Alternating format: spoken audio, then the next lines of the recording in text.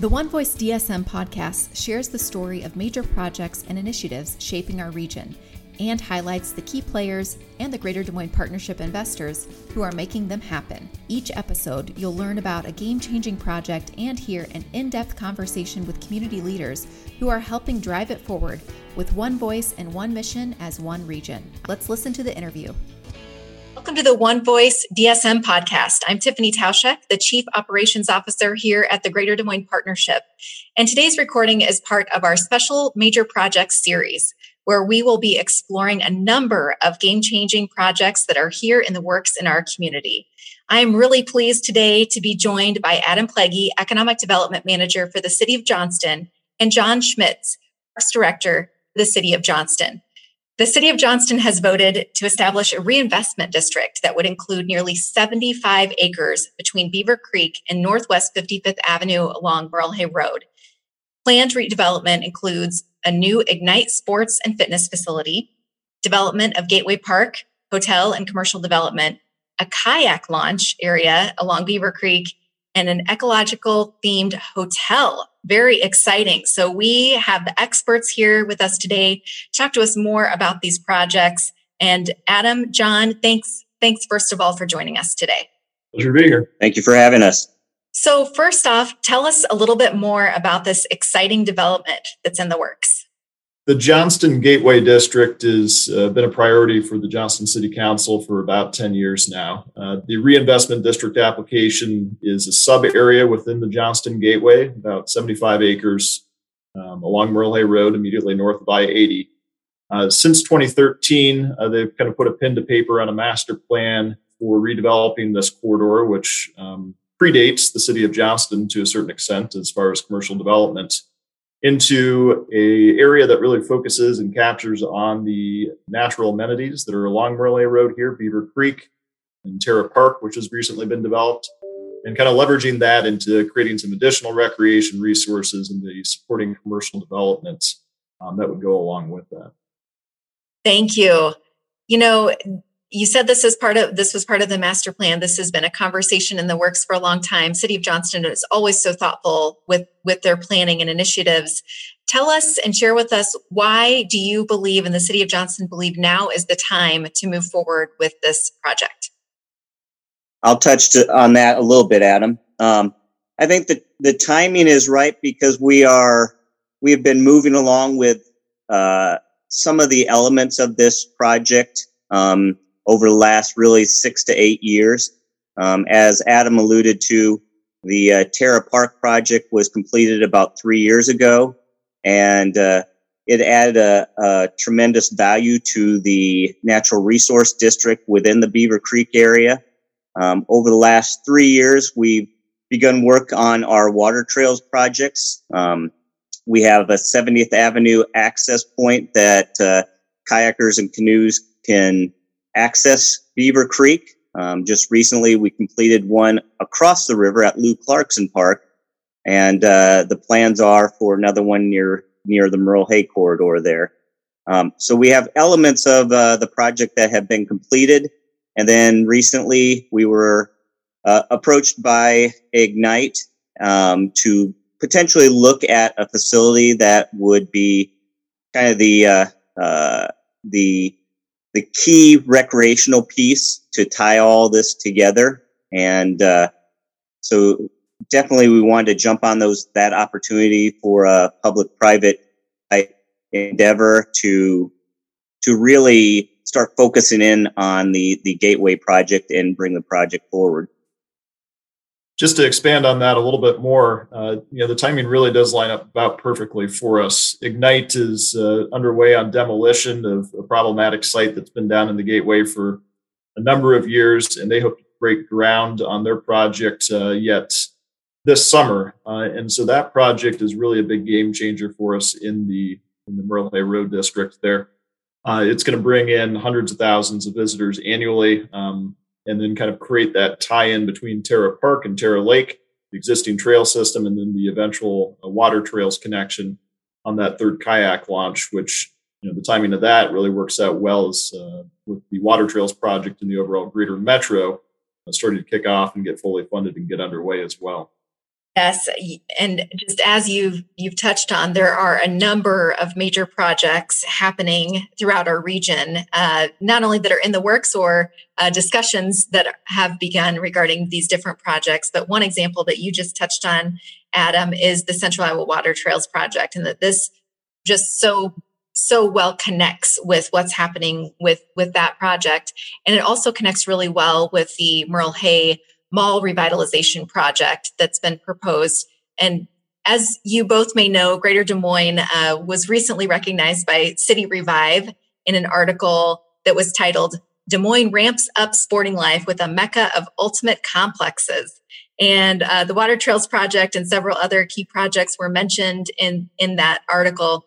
Can you just touch on why it is important for us as a region to have these sorts of major placemaking projects in the works, as it helps us with storytelling outside of our region as well?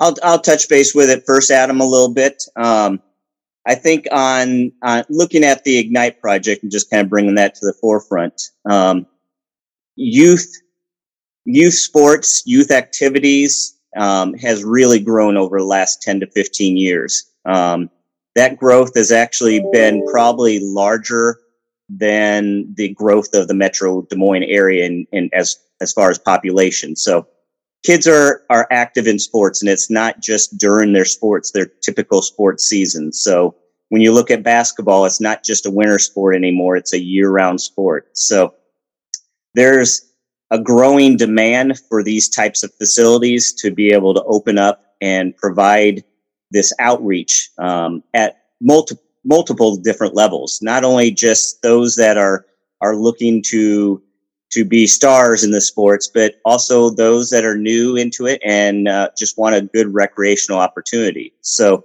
the more of these types of facilities that are opening, the better opportunity there are for the communities, for those that want to participate in these programs, no matter what their skill level is. It's just providing more options and more opportunities year round for these athletes. And maybe I'll add to that with a little philosophy too, that the world's changed a lot in the last 15 to 20 years, and people really depend and look for those unique experiences when they travel and when they get out and do things.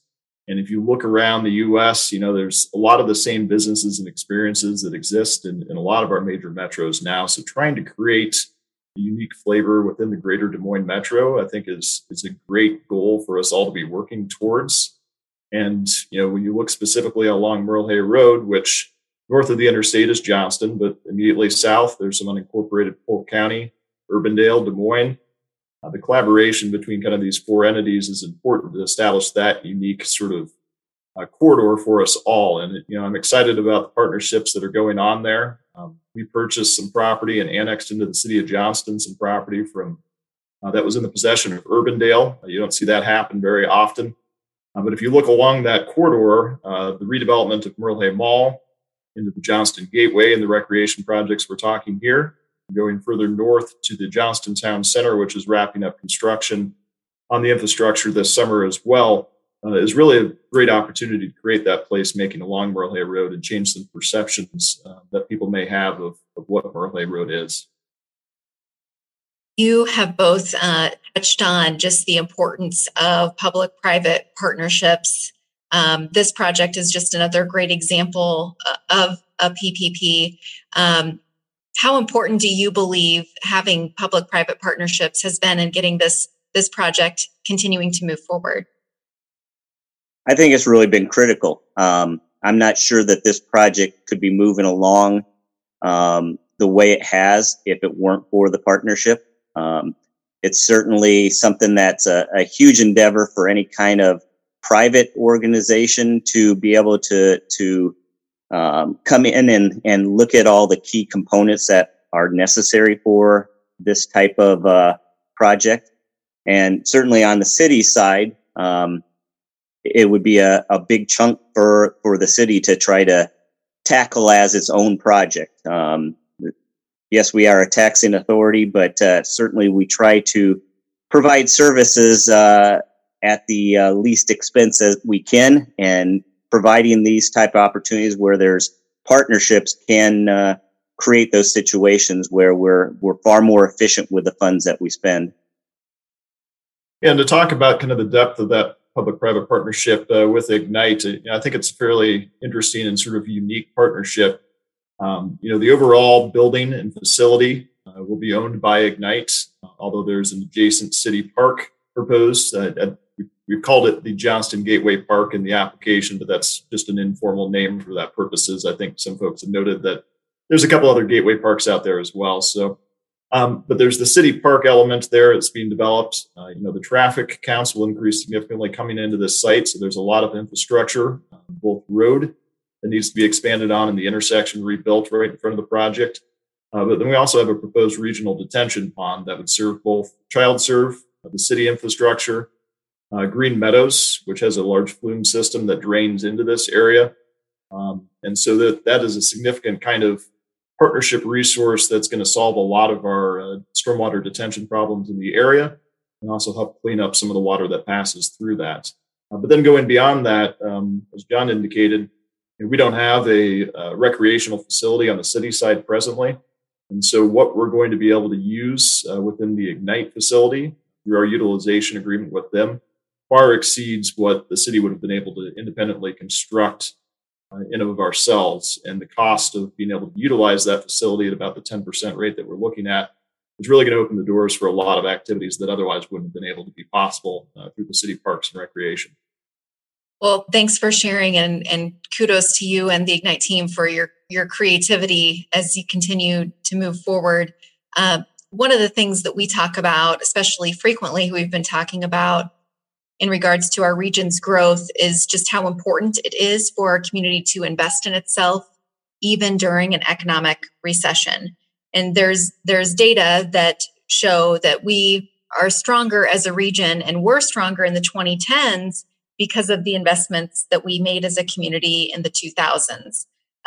So can you talk just a little bit about how you see this community investment project really paying off in the long term? Yeah, I can talk a little bit about that.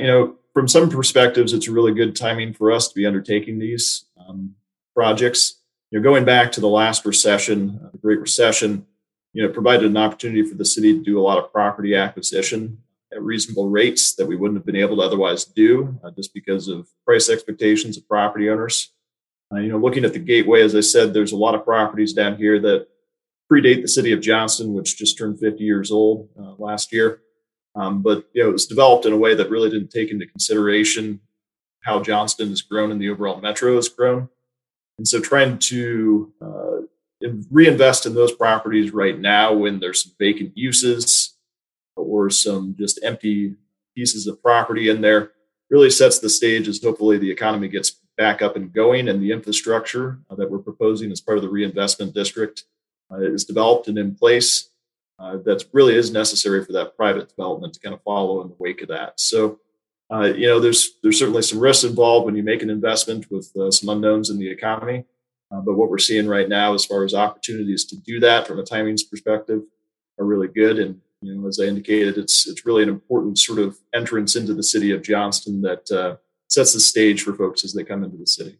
And I will add one of the unique components I feel for this project is as this moves forward, even though it's in a fairly developed area, it's adjacent to the interstate, it has Merle Hay right there, there's still somewhat of a blank slate for development in and around the Ignite site. So the development can kind of match what the clientele of Ignite can be, even with access to easy interstate access and that, which is a little bit unique. And you drop this type of a large sports center into an area, usually it's got to either be outside of town to allow the growth to move forward with it, or it's dropped into an area that's already developed, and that development may not really accentuate what the facility is going to be doing. There's quite a bit of development opportunities that hopefully will match up with the families and the youth and the whole group environment that this Ignite facility will bring forward. John, you just mentioned again the uniqueness of this project. Does anything come to mind as far as what might surprise people about this project that aren't as familiar with it? Any sort of surprises that folks can expect? Well, I would say probably the biggest or the most unique component of this kind of falls in line. We've talked a little bit about it, but having Beaver Creek right there, we have a full recreational corridor that really goes from 70th Avenue all the way around to Beaver Drive, and really even goes all the way to the Des Moines River.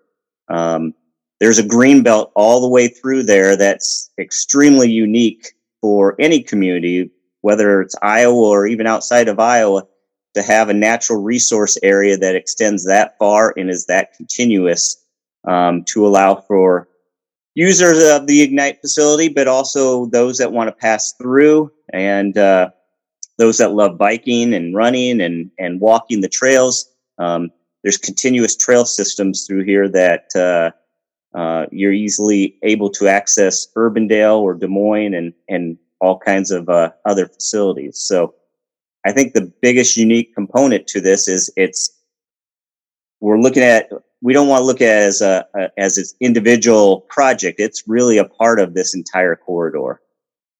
Yeah, John, I think you really captured it. You know, the development history of the city of Johnston is fairly unique, with Pioneer, now Corteva, kind of being a central leader in Johnston's foundation and original development. They've really protected those natural resource assets between 70th and kind of into the Gateway area. And then if you go north, Camp Dodge, the largest property owner in the city of Johnston, has done the same along Beaver Creek north of 70th.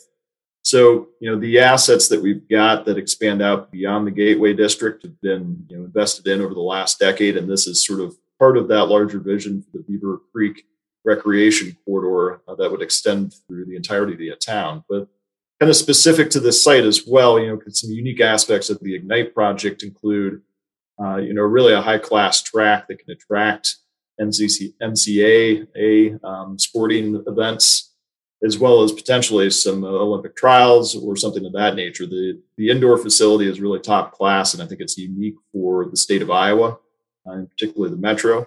But then also the free span field house building that they've got with full-size soccer field and then sort of the stadium seating up on the second floor really allows for some unique indoor activities to occur there as well.